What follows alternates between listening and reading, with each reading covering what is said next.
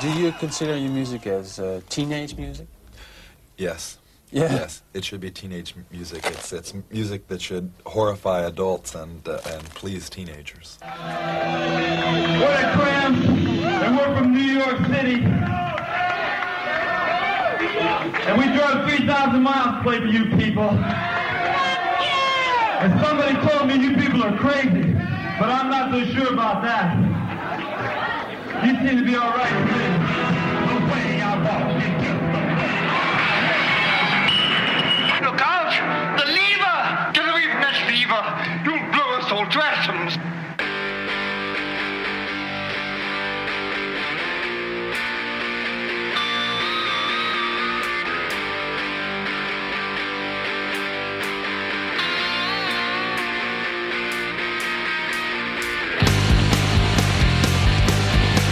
I will. All right. Welcome, everyone. This is another episode of That Record Got Me High. I'm your host, Rob Elba. As usual, it's wonderful to have you all with me. Before anything else, I want to mention a patron. We have our newest patron, Mr. John Daly. John Daly. You know, I didn't check whether he was the golfer John Daly. I'm thinking probably not, but who knows? Maybe it is. But either if you are not the golfer John Daly, welcome to the patron family. If you guys want to become a patron of the show, all you got to do is go to patreon.com/TRGMH, and you can become a patron of the show like our new friend, John Daly. So welcome, John. And I'm excited. I always say I'm excited. I guess one time, if I don't say I'm excited, I feel like that's going to mean I'm not excited. So I feel like now I have to say I'm excited. But I am, because I have a friend, someone I've known a lot. You know, I've known you a long time, Brooke, but it's not like we ever palled around or anything, you know? No, not really. Yeah. Maybe I've banned into you and bumped into you at Churchill sometime. At shows, yeah, we've seen each other at shows, and I've seen you at the art gallery at things. So, all right. So who is this mysterious voice we're talking to? Welcome to the show, Mr. Brooke Dorsch. Welcome to the show, Brooke. Hello. Thank you. Great to be here. And really I have, great. Brooke, I have you as the president of the Emerson Dorsch Art Gallery, which is located in lovely Little Haiti, Miami. But that's right. I just found out just minutes ago that you're in Asheville because you're kind of living in Asheville now. You like go in between Miami and Asheville, right? That is correct. That's what the pandemic has done to us. It is, has allowed us to do different things. And we have a really fantastic director at the gallery. I've been doing the gallery for 30 years. And with my wife, it used to be Dorsch Gallery, and then it got changed to Emerson Dorsch. I gave my wife top billing, as all good husbands do. Yeah, nice. Good job. Good job. Yeah, no, of course. But we changed the name of the gallery to reflect our partnership. And then before the pandemic actually took off, we had hired a new director. Her name is Yvette Yanez, and she used to work at the Dela Cruz collection in the design district. She actually started that whole thing and with the work with the Dela Cruzes for many, many years. And she came on as our director, and she's been doing a phenomenal job. And it allowed us to be able to live remotely, but we are very much involved. We're there every couple of weeks to Miami. That's one of the reasons we chose Asheville, is because of the proximity. There's a direct flight to from Allegiant Airs, which it's like riding a bus. It's when like it's not canceled. When it's not canceled, it's great. When it's not canceled, yes. So you know this. So I know you know this quite a bit. But it's so far not good. It's been all right. It's great, and just all the changes you've seen over the years in Little Haiti, because you've been here 30 years, and it's before that Wynwood, yeah. Right. But it's really up and coming now, right? So I feel like they've been saying that for the past 5 years, but I feel like it really is now. Yeah, it is. There was a big announcement that happened yesterday of what used to be the Art Center of South Florida on Lincoln Road, which was renamed itself a number of years ago to Oolite. They bought a building after they sold in Lincoln Road, and they bought a building in Little Haiti on 71st Street, I think. And they just announced the design. their new location there, and it's going to be a massive building with art studios, performance spaces, a theater, and all that in the middle of Little Haiti. So it's great. Awesome, that's great. As long as they don't put like Rat in charge of everything, then that might be a problem. No, yeah. No, I don't think it would. All right, so Brooke, we didn't come to talk about as nice it is to talk about art and galleries. What did we come to talk about? What's the record that you brought that we're talking about? Oh, the Songs that the Lord Taught Us by the Cramps. Yeah. Now, and I'm guessing just from the picture, because you sent me some awesome pictures of you seeing a Cramps show in Miami at Club New in 1990, and you're wearing this trench coat, like a full trench coat with a whole Cramps thing on the back of it. So I'm assuming you're a huge Cramps fan, right? I am a huge Cramps fan, and I have to tell a little bit of the backstory of how I found the Cramps, which is really do it. Which is really one of those strange things. So I grew up in New York, and this is like in the, I'm going to say somewhere in the whatever. I grew up in New York. I moved to Miami in 1981, but before I moved to Miami, growing up, normal New York thing, I was into all the normal at that time, what we call, just straightforward rock. Led Zeppelin, Pink Floyd, big Pink Floyd fan. All the straightforward rock and roll at that point, I guess you would call it classic rock now. Yep. ZZ Top and Queen and all that. Queen was my actual first concert, which was amazing. Oh, nice. Yeah, that is amazing. And I started to collect music from all over the place. And it was one of those things where you had one of those stores that was sort of like I'm going to say somewhere across between a Zayre and a Kmart. Okay. One of these big shopping centers, a big chain that was mostly only in New York, right. and it sold all sorts of stuff, and they had their own little record department. Anyway, they go out of business in like 1978 or 79 or something like this. They go out of business. And I'm just, this is one of those places where you go the first week and everything's 30% off. The next week it's 50% off. Right. They just keep marking shit down till everything's gone. And the store gets smaller and smaller, gets all moved into a little corner. And then I remember going in there, and it was like the last day. Everything in the store was like 90% off. And I go through the record pile and the normal 80s version of garbage that you would see in the thing, nothing really good in the record thing. And I pull out the Cramps. There's a Cramps album in there, which wasn't the Songs the Lord Taught Us. It was the one, the EP? Was it the EP before that? It was the Gravest Hits. Right, okay, Gravest Hits. Gravest Hits.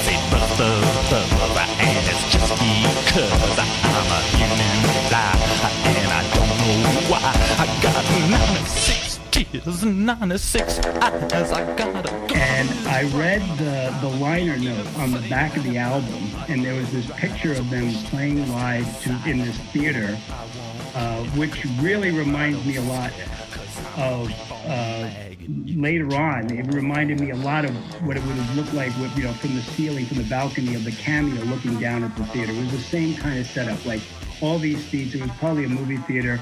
And then, Lux is lying on the floor and somebody else is jumping around on the stage. It was, it just really, really intrigued me. And, at that point I was listening to a lot of this progressive rock, I guess, like Yes and Led Zeppelin, Who, all that normal classic rock stuff.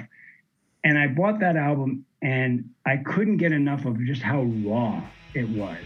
Yeah. It was just something about just the raw reverb and the way it sounded. Because if you were listening to like Queen and Zeppelin, it didn't sound like any of that, right? It was still rock and roll, but it didn't sound like any of that. Exactly, and it was almost like ridiculous how like infectious it was to me. Yep. For something that was so simple, it was like so pared down. and simple that it just really, yeah, it really shook me at that point. And I was like, wow, I have to find out more about these guys. And then that very next album I found was Songs of the Lord Taught Us, which actually was their first release. First album, and that's 1980 on IRS Records. Yeah. So that would have been right before I moved to Miami. Oh, okay. So it's when I found out. So I just I moved to Miami in 1981, and I think I really wore out that LP. Now, were you attracted? I mean, all right. So you were attracted to the sound of it and the rawness, but were you also attracted to the, because they were all into like horror and like serial killers and like, and so were you attracted to all that stuff too? I didn't know too much about that then, and I guess that's when I was going to say I later on was very much into quite a bit of goth and things like that as well. Right. Later on you get into that and you're like, oh wow, this is a different sound, and then you listen to Bauhaus and you hear all these other influences.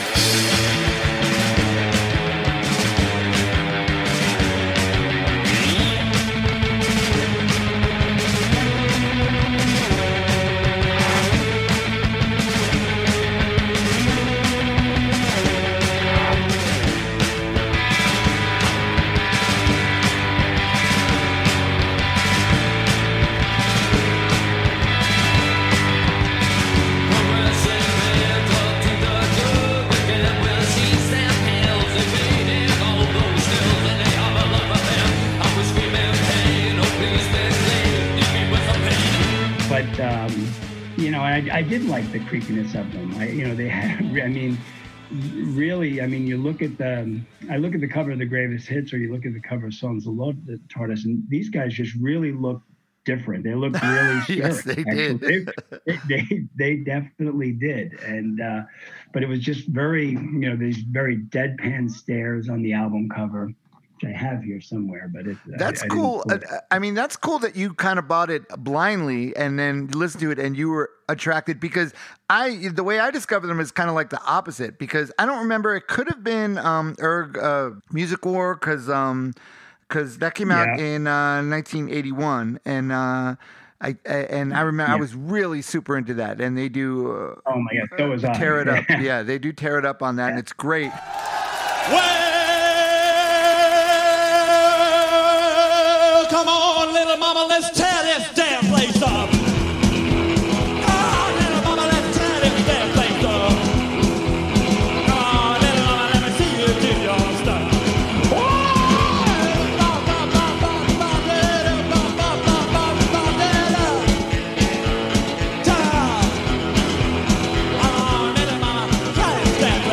But they also, when MTV first came out, Garbage Man, they had the video for Garbage Man, and they used to play that a lot.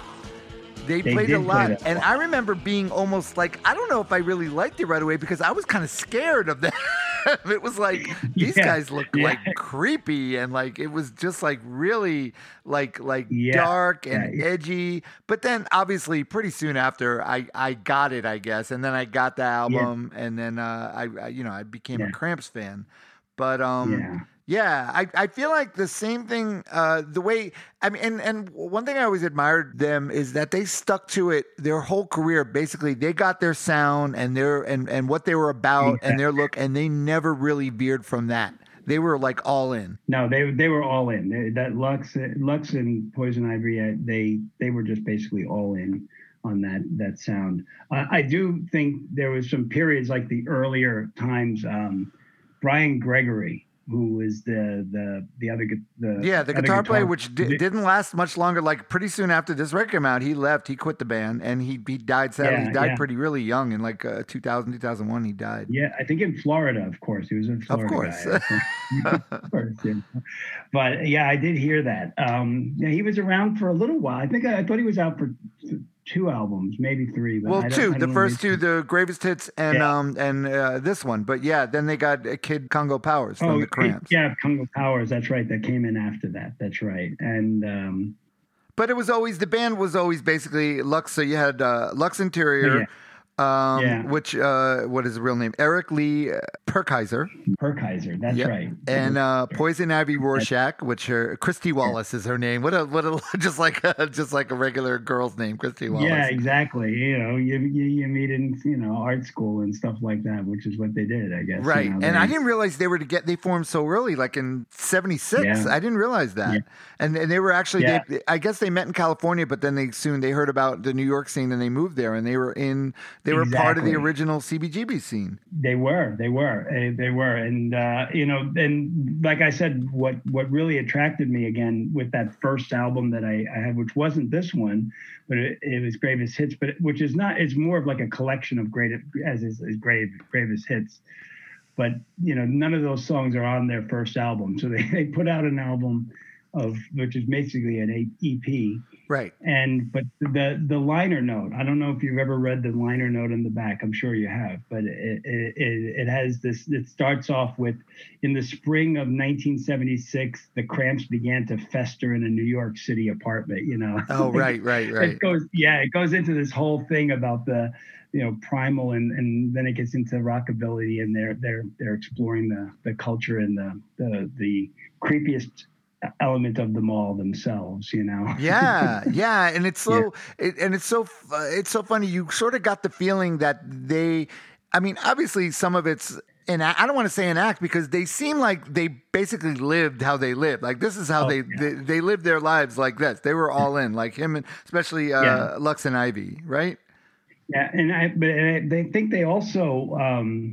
And they perpetuated also a persona besides being in the band. I think outside of, because there was, when I had first started looking around for them, a number of years ago, I remember friends saying, "Oh, there was this whole thing. There's this rumor going around with Lux."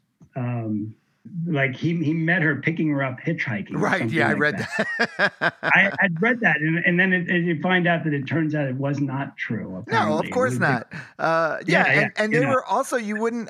But it's kind of cool that they were basically a couple, like a married couple, the whole time, and the band ended when Lux died in 2009, but they were together the entire time. Exactly, and later when the first video, I don't remember the Garbage Man video as much as I remembered the Tear It Up, of course, seeing that the very first time. Right. Really impression on it. You're like, what? And, it's like, and it like makes you immediately like, I want to see these guys. Like, I want to see this band. Of course, of course. And I think one of my favorite part of it is, he's on the floor and he's got the mic in his mouth and he's like going all over the place. And at one point it's like it's slowing down and Poison Ivy just looks at him and sneers. Yeah. He gives him a sneer. I don't know if you remember that. It to me, I was like, oh, these guys. I remember. Trust me, I remember that entire Erga Music Award was like such a big deal for me. I ended up loving just about every band on that in that movie and getting all their records. So that was a huge thing, Erga Music Award. But yeah, that performance by them was a standout. Was outstanding. A lot of things on that was outstanding. But I actually just read the memoir of the poet that was on there, John Cooper Clarke. Oh, right. Yeah, that's right. Round the block, against the clock, a tick-tock, tick-tock, tick-tick-tock, running out of breath, running out of socks, rubber on the road, flippity-flop, non-skid agility, chop-chop, no time to hang about, a workout, elf fanatic, a workout, crack of dawn, lifting weights, a telltale heart reverberates, high in polyunsaturates. His memoir is phenomenal because I did listen to the audiobook and he recites it and he talks about his, hanging out, and he was good friends with the guys from the Fall and a lot of the guys over in the UK scene there at that time. Yeah. Oh, yeah. That was great. I love that. He had that thick Cockney accent, right? Yeah, it was great. Yeah, very thick. Yeah. Awesome. Anyway, side note there. All right. So before we start listening to the record, one thing. Lux. I saw a great quote from Lux. Lux once said their band was a rallying point for certain kinds of people to come together and for certain kinds of people to stay out. So I could see them being a band. Either you're gonna love them, or I'm sure there's plenty of people that you just did not get it. It's like, what? Yeah, Right. exactly. And There's no bass player because basically the first No couple, bass it was just two guitar, Lux singing, a drummer playing real stripped down drums, Yeah. and two guitar players. Right. And there's something I'll point out too that I really like on the one of the tracks that I'll point out, because I started off, of course, playing guitar like everybody else, not very well, but one of the gifts I got was this Sam Ash like solid state amp I got for Christmas one year, and I still have that amp, which is crazy. This little 35 watt Sam Ash branded solid state amp, and it had this reverb that was on it that was so chintzy, but it when you cranked it up, it just became this really like, who would want to play it that way? And then it put on this album, and you hear the reverb cranked up, Right? and it matched the sound. It's like, oh, that's what you use it for, Right. And all right, but before we listen to it, one thing I had no idea that it was recorded in Memphis at Phillips Recording, Sam Phillips Recording Studio, and produced by who? Alex Chilton. I had no idea until just doing it this week, doing the research, and I knew Really? this You record. didn't I had know this that? record. Oh my I God, didn't know. yeah. I just never put it together. Yeah, that's How crazy is that? It is crazy, and I knew of Big Star. People around will tell you that they know the places where to send you, and it's easy to go. They'll sip you up and dress you down and stand you in a row, but you know you don't have to. You could just say no. Number one record was one that was on my radar back there before this album. Oh, okay, And, nice. Cool kid. yeah, You were yeah. a cool kid. I didn't know about Big Star till much later. Oh yeah. At that point, I was like I said, I was searching for all sorts of stuff, and I was picking stuff up all over and anywhere I could, but and I found all sorts of weird stuff. But this one was what I think. Like I said, I think I paid 11 or 12 cents for the record, or less than 50 cents for the first record, and not this song, this one, but the next one. But it made me a lifelong Cramps fan, I have to say. Awesome. All right, so let's get into this record. Let's listen to the first song. Let's listen to TV Set.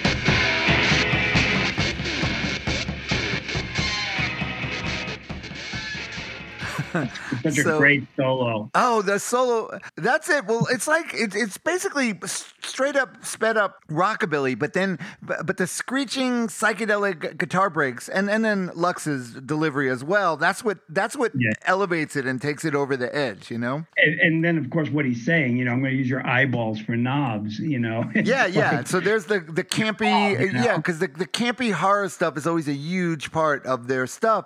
And it's so attractive, like to a young guy, like to a teenage kid. You would think, how could you not love that, right? Yeah, well, exactly. And I saw a review a long time ago that said there would be no Misfits if it wasn't for the Cramps or things like that. I was sort of wondering, like, why did a band because the Cramps ended up doing well, obviously, and they had a really good career, and they did really good in Europe, but they're not like the same level as like the Misfits, where they're like worshipped and idolized. And what I think it is, the Misfits they had the horror and the campy, but it was more like comic books, cartoony, and they could get into it. The Cramps were scarier, so I bet they scared a lot of people off. Yeah, I think they did. I think they did. There's something about that. Yeah. Like they were you knew the Misfits. It was all like just campy, and they weren't, and they basically went home, New Jersey. They were like New Jersey kids, and they had dinner with their moms and stuff.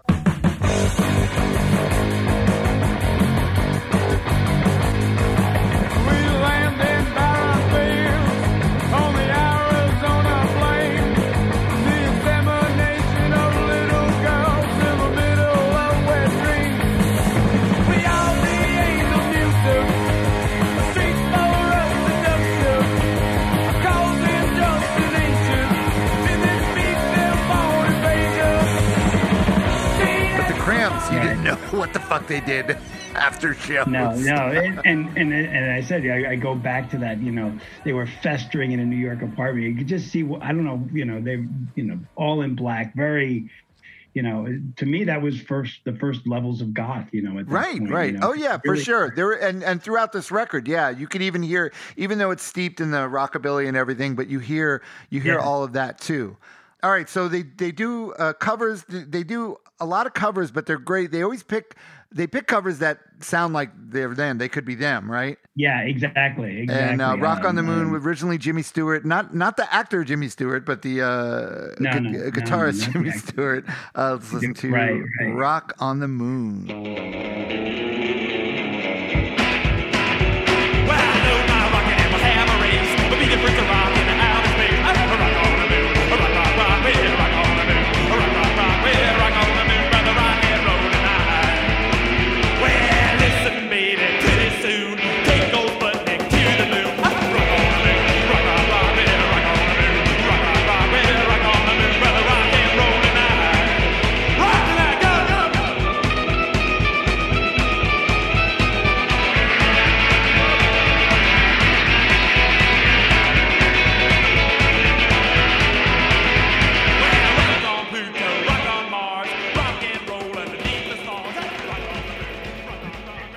That one is probably one of the faster songs of them. They're right, really right. like that one moves. that one moves. And we should mention at this point they had Nick Knox was the drummer. They had gone through a few drummers already at the beginning, but Nick Knox played with I think them they had for a couple at the beginning, and then Nick Knox he was with them for quite a while. I don't think I saw him I don't think he was with them in 1990 when I finally got a chance to see them. Okay, so that was the first time you saw them was 1990. That was the first and only time. And it was at Club New on Miami Beach. Awesome. If you remember Club New. Oh yeah, I remember Club New. Yeah, I think I was probably still up in Massachusetts. I saw them sometime in the late 80s. I saw them at New Year's at the Channel in Boston on a New Year. They played a New Year's show. Yeah, and that was great. Wow. So good. All right, so a Garbage Man. This is like I said, for me, this video. I would say this is one of their biggest hits. Garbage Man from that early MTV stuff. I think this is great because it's sort of like a perfect introduction to them because it literally has everything that makes them great in it. Exactly. It's all here. All right, let's listen to Garbage Man.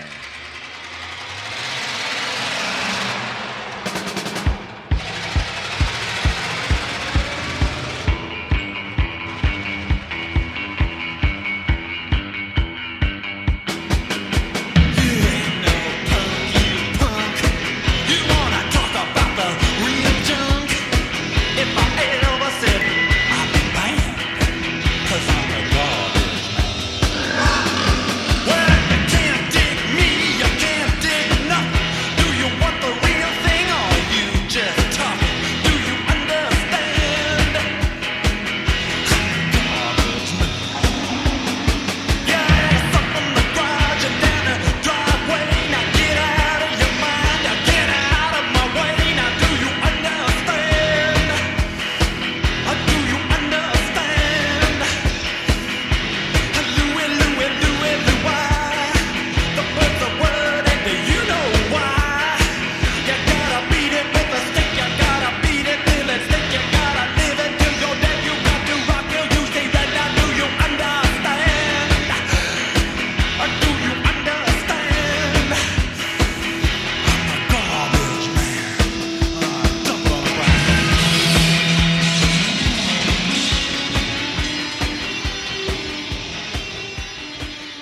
That guitar break. The guitar break is great, but the background of the because Ivy, I guess, is doing the main lick, Right. and then you've got Brian Gregory doing that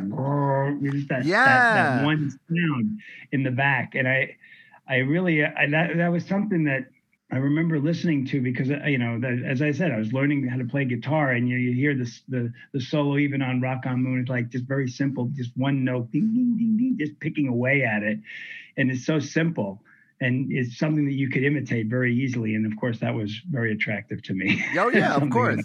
And Yeah. And like I said, it's great because they're telling you what they are. They say, yeah, it's just what you need when you're down in the dumps, one half hillbilly and one half punk.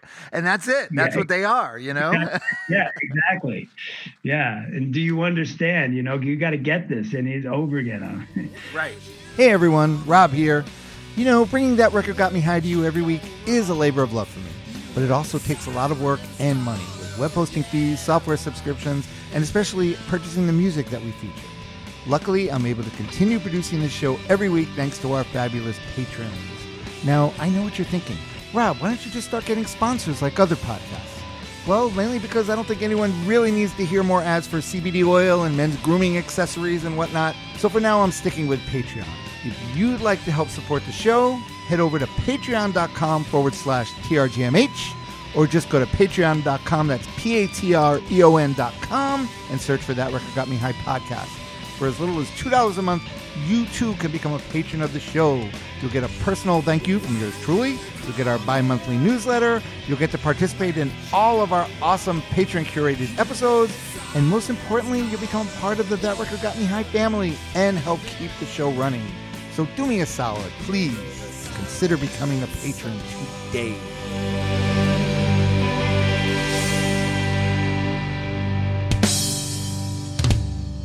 So I was reading about the recording when they recorded at the Sam Phillips studio in Memphis, and they weren't treated well at all. Like the engineer basically just thought they didn't know what they were doing, and they didn't understand like the sound, what they were doing with their guitars, which is really that always bothers me. That there's more, the rock, especially rock and roll. It's just art. It's art, and yeah, you could have, you have your Steely Dan's and you have your Rush, but that's not all. That's not all there is, and you can come at it from a totally different way, and it still could be art and beautiful. But it's like it's so well. I mean, you talk to anybody like when I go back and I would talk to Rat. I don't even know if Rat likes the Cramps, but it's the idea. He probably thinks he probably named some band you never heard of and say they stole everything from them. Yeah, well, of course, that's Rat for it. But that's all right. Love them, but of course. It's this thing about where it doesn't have to be so polished and like exacting. It's something about the feeling. It was much more feeling for them, and I think, and it comes from just playing on the road. I mean, they were probably, because I think they formed in like '76 or something like that. Right? Yeah, they did. So they had played. They've been around. Yeah. But it's really, when you listen to this, like when I was listening to this week, I realized, man, it sounds so great and raw, but it's like they got like a sound, like a live sound of them in the studio, which he did. I thought Alex Chilton did a really great job, which I guess at the time there was people questioned, what he was doing. And then I read I guess at that point also he was drinking a lot and everything, but I read something really funny. They said, one of them, I think it was Ivy, said when the record was basically done and they were ready to send it to the mastering, Alex called him and said he wanted to re-record everything one more time. And they said, no, we're not going to do that. Yeah. Well, so it's true. But I think, and I think about this also with us in the art gallery. Sometimes, you'll talk to an artist or something, if they know what they want in their head and they're just trying to get it out there, I think that's much more than somebody else trying to say, oh, let's put it down this way, this perfect way. Exactly. No. I need to get it out this way, or this is what I need. Which happens to a lot of bands too. So good on them for sticking to their guns. And this is, they knew themselves and they knew what they wanted to sound like. And I feel like they did. They got it. Oh yeah. Yeah. They did. All right. So this is another original. All the originals are are basically Lux and Yeah, Ivy. and Ivy. Yeah. I Was a Teenage Werewolf, just a great parody of the 1957 horror film of the same name, starring exactly. starring Michael Landon. Yeah, that's right. That's right. That was Michael Landon. Now, you know, of course, in the CD version of this, not on my album, I only heard it much later, that there was a false start. Yes, well, that's on Spotify. I was listening to that today. It's great. Okay, because that's something, as we were just talking about in the studio. This is their recording their first. Well, let's play the first version. I don't know if you want to play that beginning. I will. Well, I'll play some of it. I will play some of it after because it's really funny because they're basically it's hysterical. Yeah, it is. It's great. All right, let's listen to. We'll I Was a album Teenage then. Werewolf.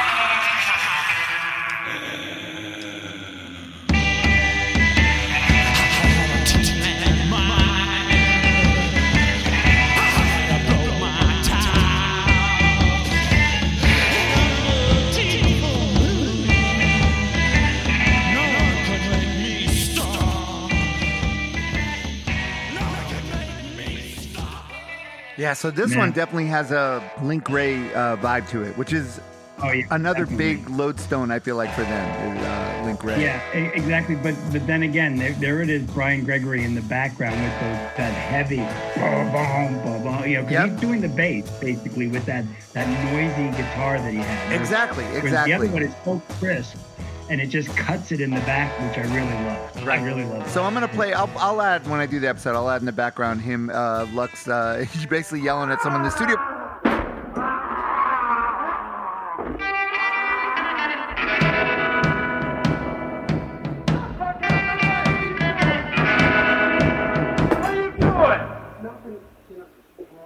No, we're recording the fucking album. Get the fuck out of here or sit down. Sit down, Aaron. Well, if you don't like it, then please leave. Now. Man, nobody fucking stops a take of the Cramps in the fucking studio. Now get out of here. I mean it. Get the fuck out. It shows that they were even though whatever, it's campy and everything, but they're serious about what they're doing, you know? Serious. Yeah, and they know, and here they are on their, what he says is like, their first album, they're recording their very first album, and he says nobody fucks with the Cramps while they were in the studio. Right. Yeah, good for him, man. Good for him. Am I allowed to curse? I mean, of course, yes, you can. You can. This is a rated R podcast. It's a rated R podcast. It is. Well, whatever. It's right.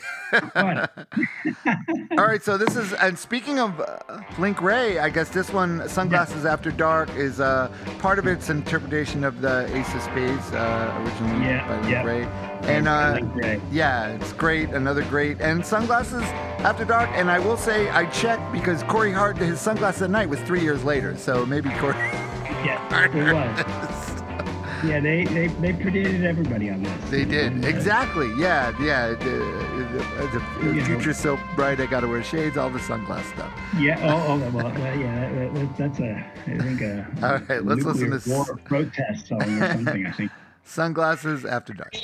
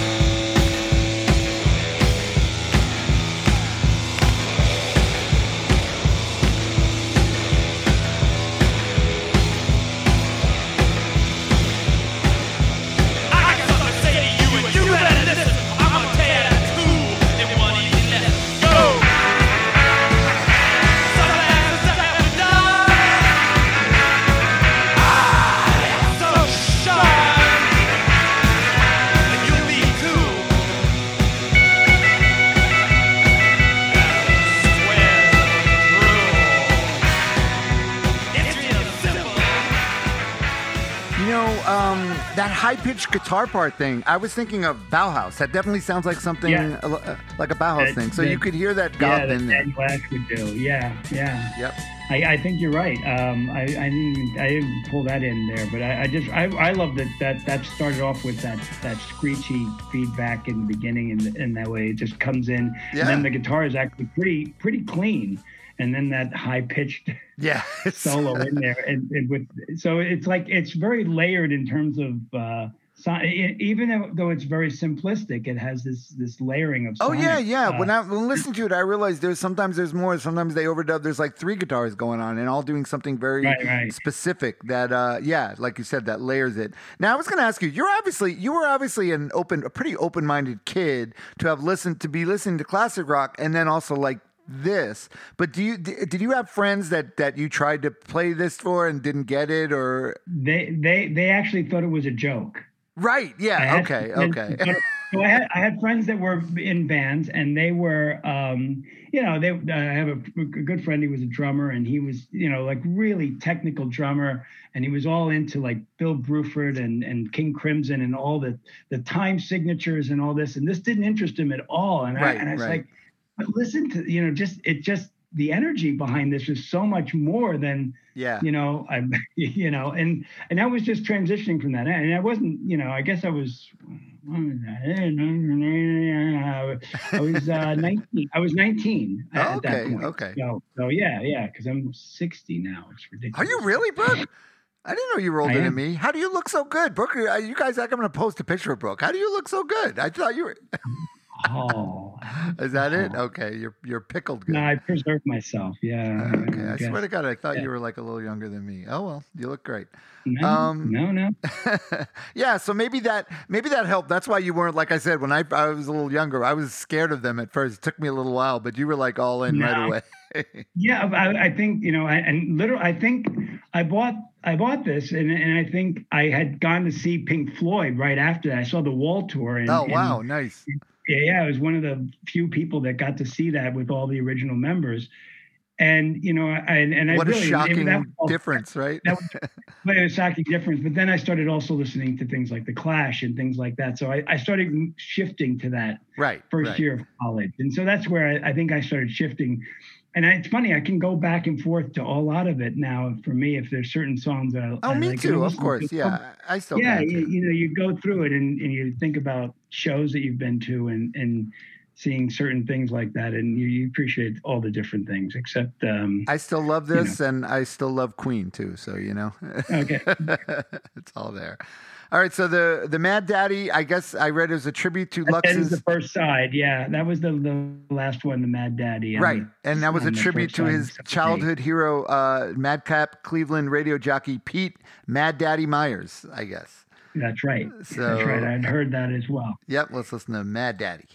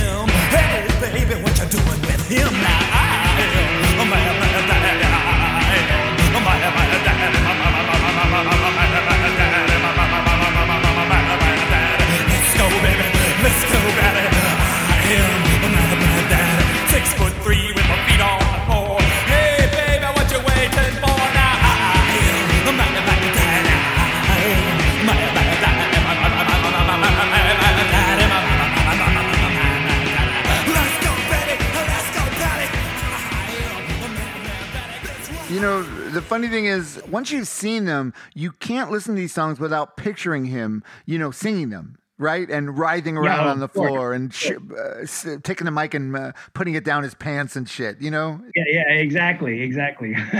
Well, and it's funny, I was thinking about with Mad Daddy, because another friend of mine is a bass player that we used to talk about this stuff all the time, and then he introduced me to Robert Gordon. I don't know if you know Robert Gordon. He was a rockabilly. He was a rockabilly guy. Okay. That was around, and he had a very similar delivery than Lux. Oh, okay. The way I walk is just the way I walk. The way I talk is just the way I talk. The way I smile is just the way I smile. Touch me, baby, and I go home wild. Yeah, so that that kind of stuff. He was doing that all the time. That and he was more Elvis than Elvis. Right. Yeah, well, it's it's a very Surfing Bird, like the Surfing Bird thing and stuff, and he was he's just great at that. But that I think Robert Gordon, I looked him up too, and I think he played actually with Link Wray. Actually. Oh, nice. Okay.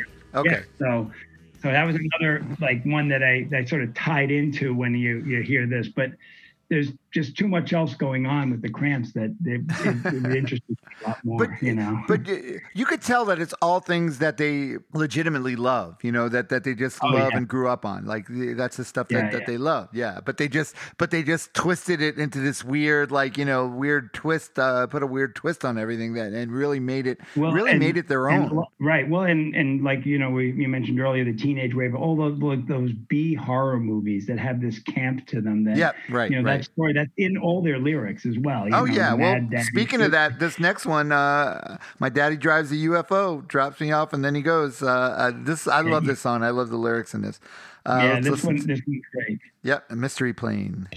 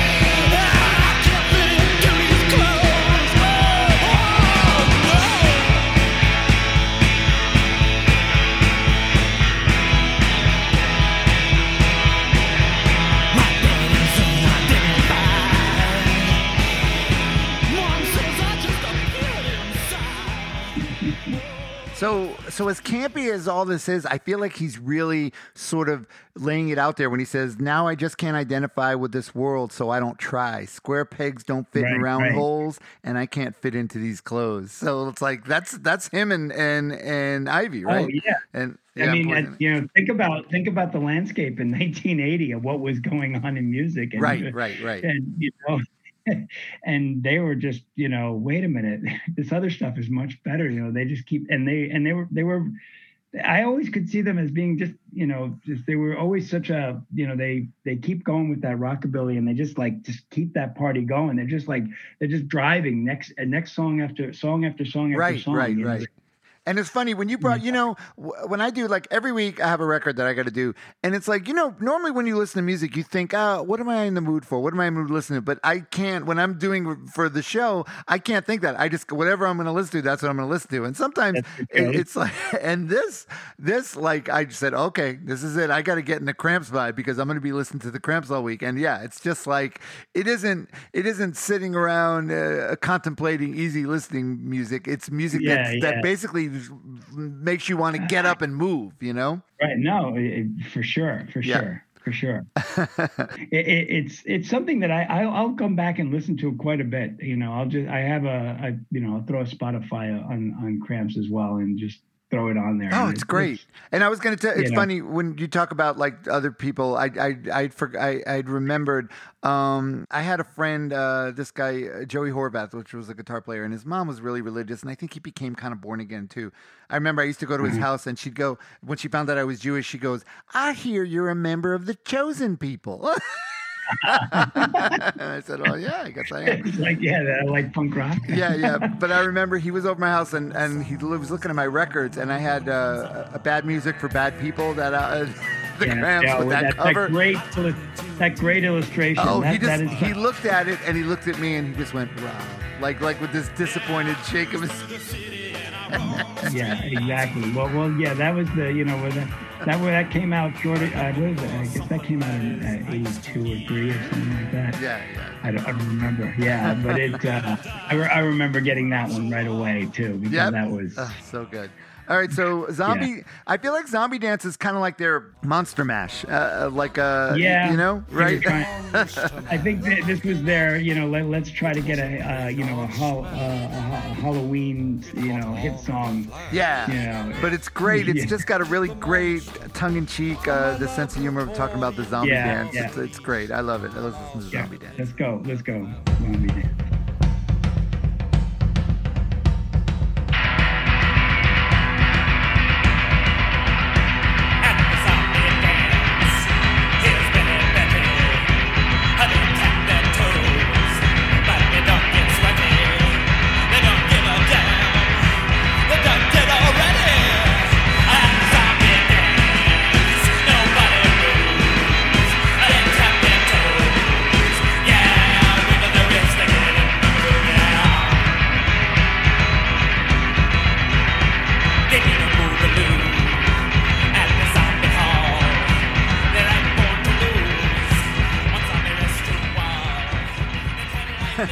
So great. Yeah, that's so great. And it's funny because the album just keeps moving and moving, and then it gets to this song, which is What's Behind the Mask, which is really just a completely, to me, off the wall a little bit in terms of how it is. It's a little, I don't know. It's probably my least favorite song on the album. I'll tell you, the interesting thing about it is what I find funny is usually when people are singing about what's behind the mask, they're talking about someone, they're using it as a metaphor for someone, that's hiding their real self.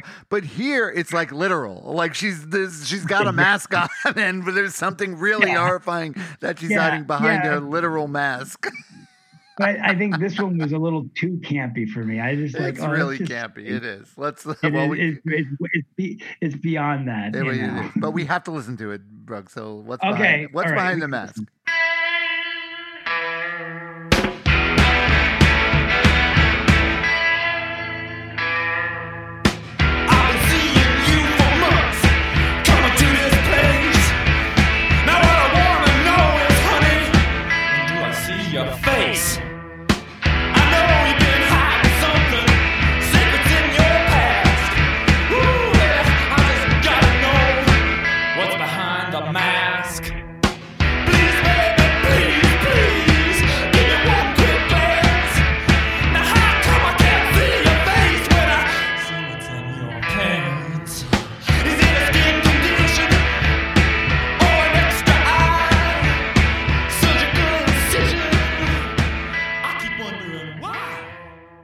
At the end, he's sorry he ever asked. So.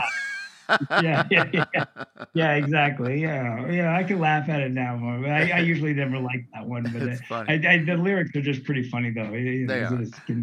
All right, so Strychnine, I had no idea. I thought this was their song. I didn't know it was a Sonics. No, song. I didn't. I don't think I don't know the original either. Right. But, okay, good. I don't feel so bad. That's great. No, I did not know that either. It's a great cover though. It's so good. It sounds just right up their alley, they made it their own. Whatever. Let's listen to Strychnine. Yeah, there you go.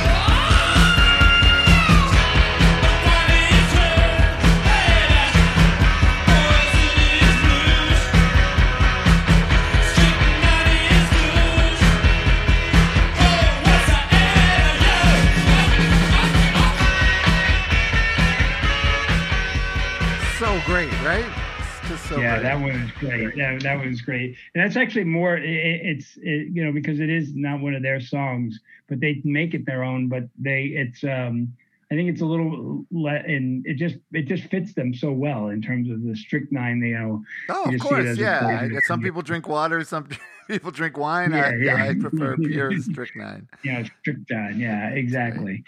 And you know, there's so many more like that to come with some of their later songs in terms of the little innuendos that he always threw in with his lyrics. I always thought was fantastic. Yep.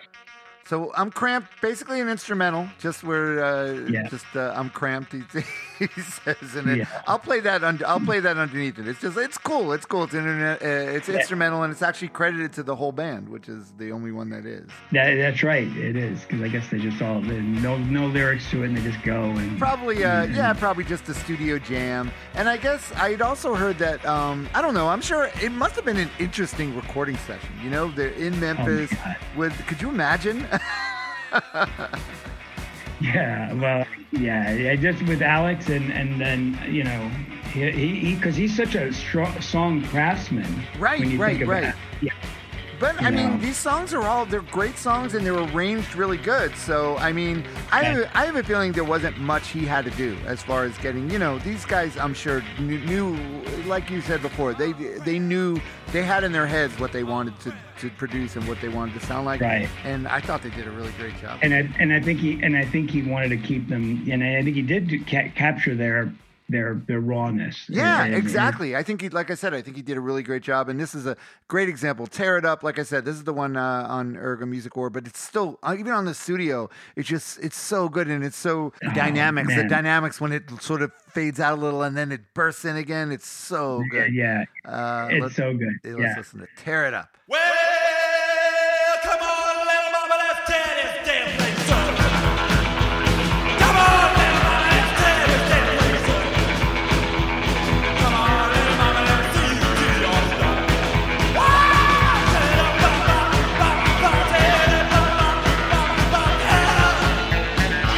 tear it up. Come on, little mama, tear this damn place up. Yeah, I like to beat back, baby. Turn my way and turn around again and let the hell and say, tear it up. Tear it up. Come on, little mama, tear this damn place up. Wow! Tear it up, bop, bop, bop, bop, tear it up, bop, bop, bop, bop, bop, tear it up. Tear it up. Come on, little mama, tear this damn place up. I believe little mama's gonna be gone a long, long time. I believe little mama's gonna be gone a long, long time. Come on, little mama, let me show you a real good. Mama. You know, I always wondered Now. the screams. Are the screams? Do you think that's Ivy? Because she's not credited on there, and I was wondering. I don't know. I think probably in the studio, but She would you never, know, because I she don't- would I don't- never sing live. I mean, she never. I don't No, never no. remember seeing her speak. I don't think I've ever heard her speak. Right. Either in interviews and there, she would either have the sunglasses on. She didn't speak very much at all. Yeah, so and, cool though, man. What a cool presence, and what a cool just watching. and- Yeah, watching her on stage is so great. She was amazing. I think with the year we saw them was also with Candy was the. Was it Candy Del Mar was the other guitar player? There was another woman guitar player. That, Oh, okay, right. I remember. Yeah, they had another woman. That's true. Oh, that's yeah, awesome. yeah. Candy, she was really cute too, and really great to see on stage. She had a great presence as well. Yeah. And she was there for a number of years, but I think not toward the end, everybody was going in and out. And it was just Lux and Ivy. you know? Exactly. Yeah. Right. I think our former guest Terry Graham played with them for a while too. That Gun really? Club Wow. drummer. Yeah, he did. I know he played with them. I don't know if he ever did any recording with them, but I know he played live with them for a short thing. Yeah. Maybe Well, they were a you hard know, band. Maybe they were a hard band to stay in. I don't know.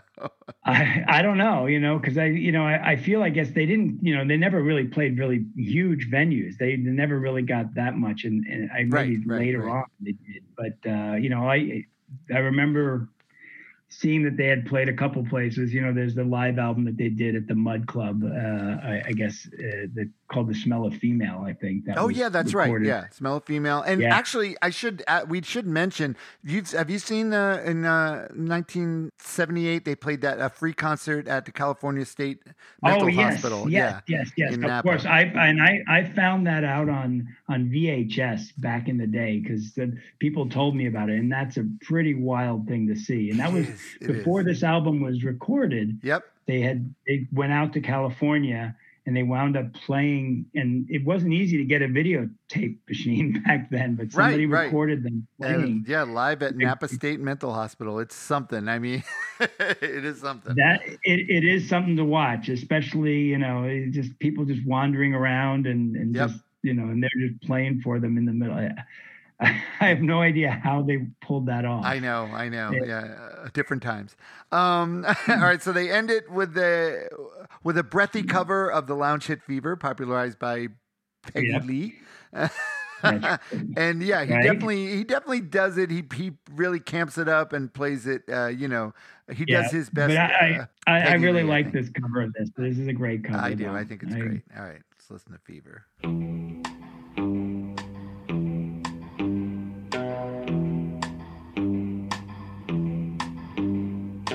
No one knows how much I love you. No one knows how much I care. When you put your arms around me, I get a fever that's so hard to bear. You give me fever. When you kiss me, fever when you hold me tight. Fever!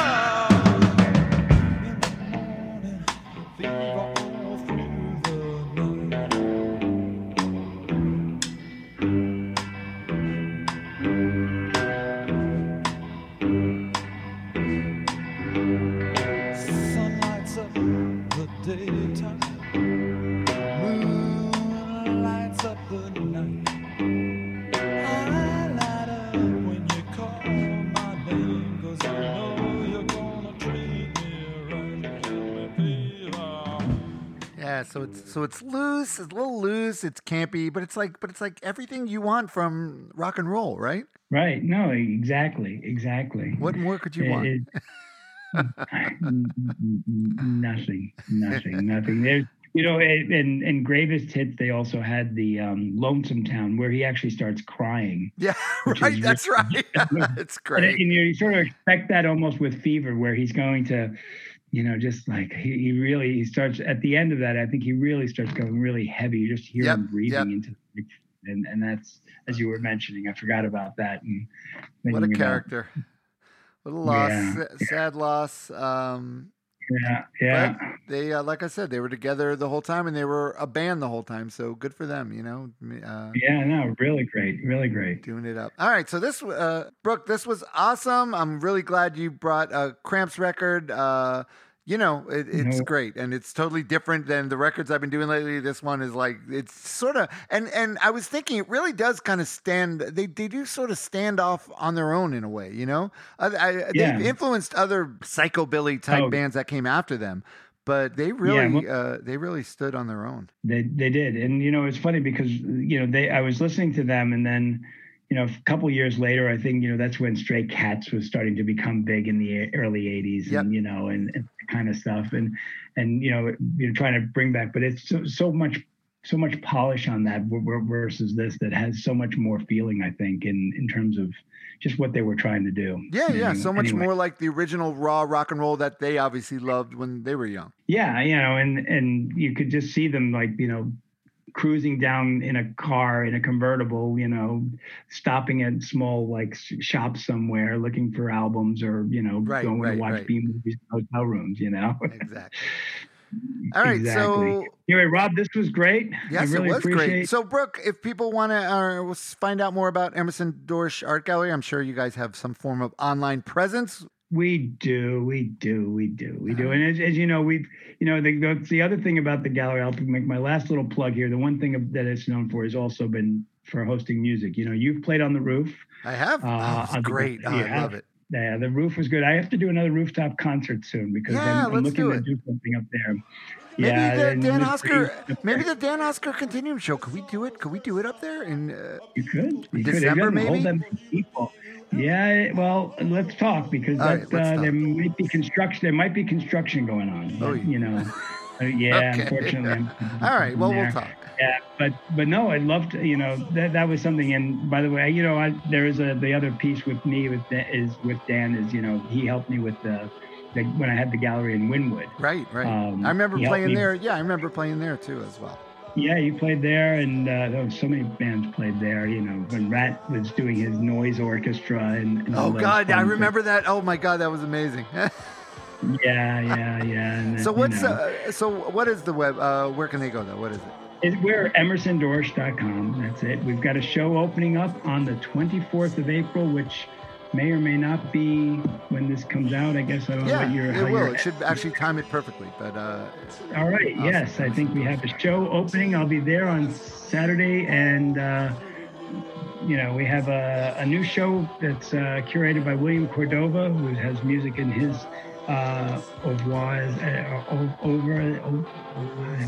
too many that's beers. right. Sorry. If you hadn't said My wife anything, I would have said, goes to "Oh the wow, show. you pronounced it good."